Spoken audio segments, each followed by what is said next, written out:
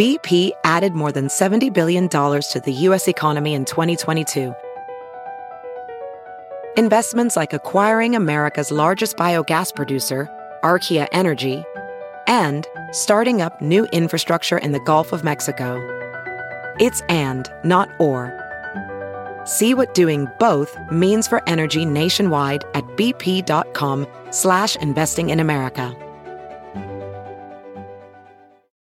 The following is a production of the Motor Racing Network, the voice of NASCAR.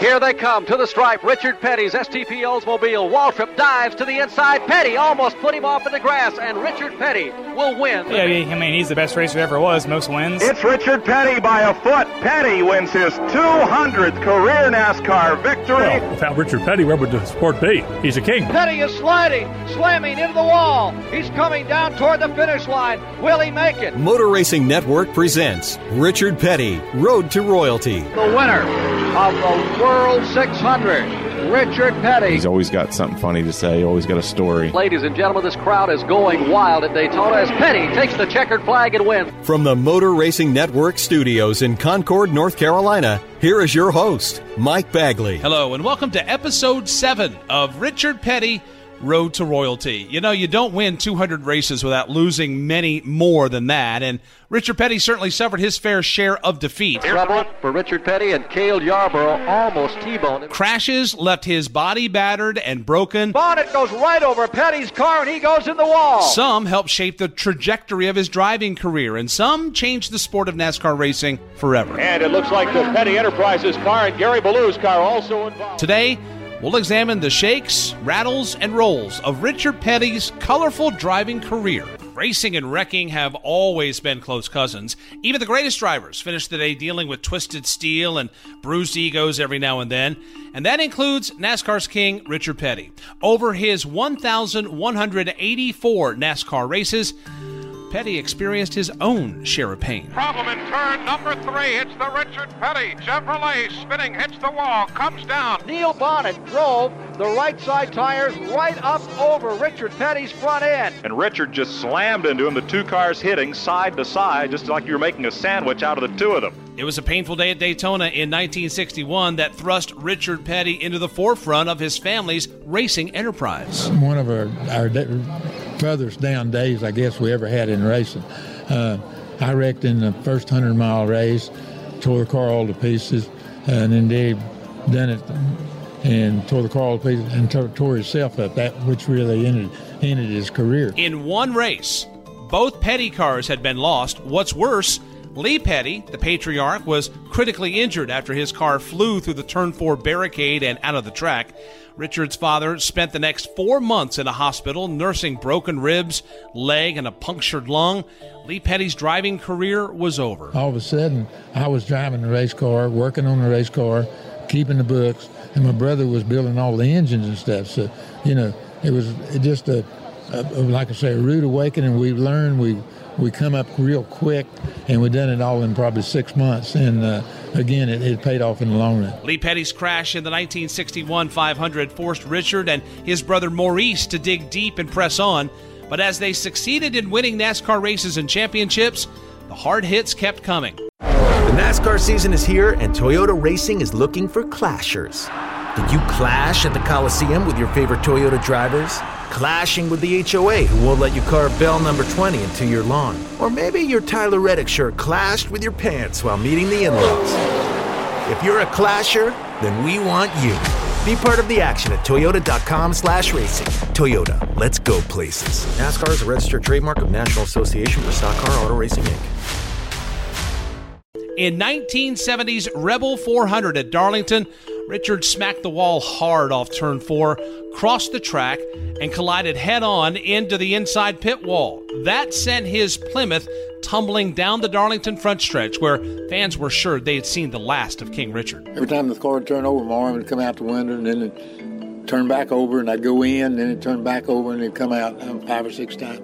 When we did turn over and stuff, I had a rag in my mouth, and it came out, and it scared all the TV people that was looking because they didn't know if it was my insides coming out or what. Rescuers found Richard upside down and unconscious. He had passed out from the pain of his broken shoulder, but to the fans' delight, Richard survived and raced again.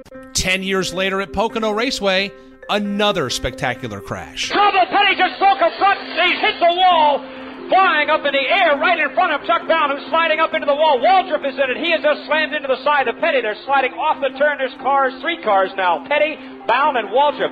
It looked like something broke on the front end of Petty's car, and he slid right into the wall. Probably about 50 or 60 yards, I knew it was going to hit. So after I got about halfway there, I got my eyes shut real tight. And I don't know if it hit anything. If it hit anything, I didn't see it. You can bet on that. But I knew it was going to hit. Most of the time when you have trouble like that, it happens so quick you don't have time to even think about it. Well, this year I said, this is going to hurt. You know, it's one of them deals. And it did. The impact broke Richard's neck that day at Pocono, but he was back behind the wheel the following weekend in Talladega. During his recovery, he never missed a race. Trouble. Turn number 4, Richard Petty's car goes airborne, end over end. There's 2 or 3 other cars into it. In 1988, the King took a wild ride down the front stretch at Daytona, just past halfway of the season opening race. I think more people remember me from that wreck than all the races we run down there. Petty has hit the wall very hard. He gets hit again as the car came to rest at the entrance to pit road. Petty's car is really smashed front and rear as he went into the outside retaining wall. You know, we was lucky. The car tore all to pieces, and, you know, I got out and walked away. So, you know, I always looked at it from the standpoint that the good Lord gave me a guardian angel. And every time things look bad, he'd pick me out of the car, crash the car, and then stick me back in it, and it's worked so far. Coming up? You know, you got to figure back then we just had a bucket seat, and that was all. They didn't have all the resistance deals that they got in. I mean, the guys now are sitting in a tub, more or less, and which is great. I mean, it's from a safety deal. It's been said, no pain, no gain. And while Richard Petty endured his share of hurt and injury from his rare but spectacular racing accidents, the crashes brought about some of NASCAR's most significant safety innovations. He went right straight into the wall. The car hit, bounced up in the air, turned around. His tumbling crash at Darlington in 1970 prompted NASCAR officials to mandate safety nets in the driver's side windows. Richard's son, Kyle Petty. You know, when my dad wrecked at Darlington and his arm came out the window, my grandmother took some cloth and sewed it all together, and they came up with the window net. And my grandmother, it's in the Hall of Fame over there, in the NASCAR Hall of Fame, one of the first window nets that my grandmother sewed up. I think up to that time, I think they made us run the window net at Riverside because we would go around to the right instead of the left. And I think they made us do that once or twice out there. And then NASCAR said, you know, we having these problems everywhere, so they started mandating the window net, and then everybody in all kinds of racing, no matter where you go, they all got window nets now. Something broke on the front end of Petty's car, and he slid right into the wall. You know, he was one of the players that would go to Daytona and tested the interliners, and he's talked about it, running down the backstretch at 150 or 60 miles an hour and running over a metal strip and blowing a tire on purpose at 150 or 60 miles an hour to see if it would fall down on the interliner, and that if you could maintain control, which that's just psychotic to me, to think that you would come off turn 2 at that time at 150 or 60 and run over something to intentionally blow out a tire. And Goodyear, my dad believed in Goodyear his whole life because of that, because of some of the stuff they did. We had a deal where they called it a Petty bar forever. My dad and them, the rule book said you had to have these roll bars in a car, but my dad had been in a wreck, and part of it the roof had kind of caved in, so they put an extra bar in the car. And a lot of guys copied that and just called it a Petty bar, and now it's a standard bar. And it just kind of, the sport began to evolve from a safety standpoint.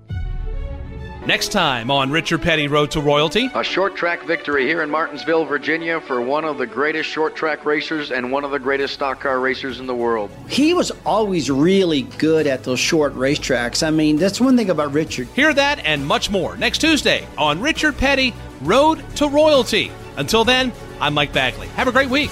Richard Petty Road to Royalty is produced under an exclusive license with NASCAR. Any use of the description and accounts contained in this broadcast must be with the express written consent of NASCAR and the Motor Racing Network.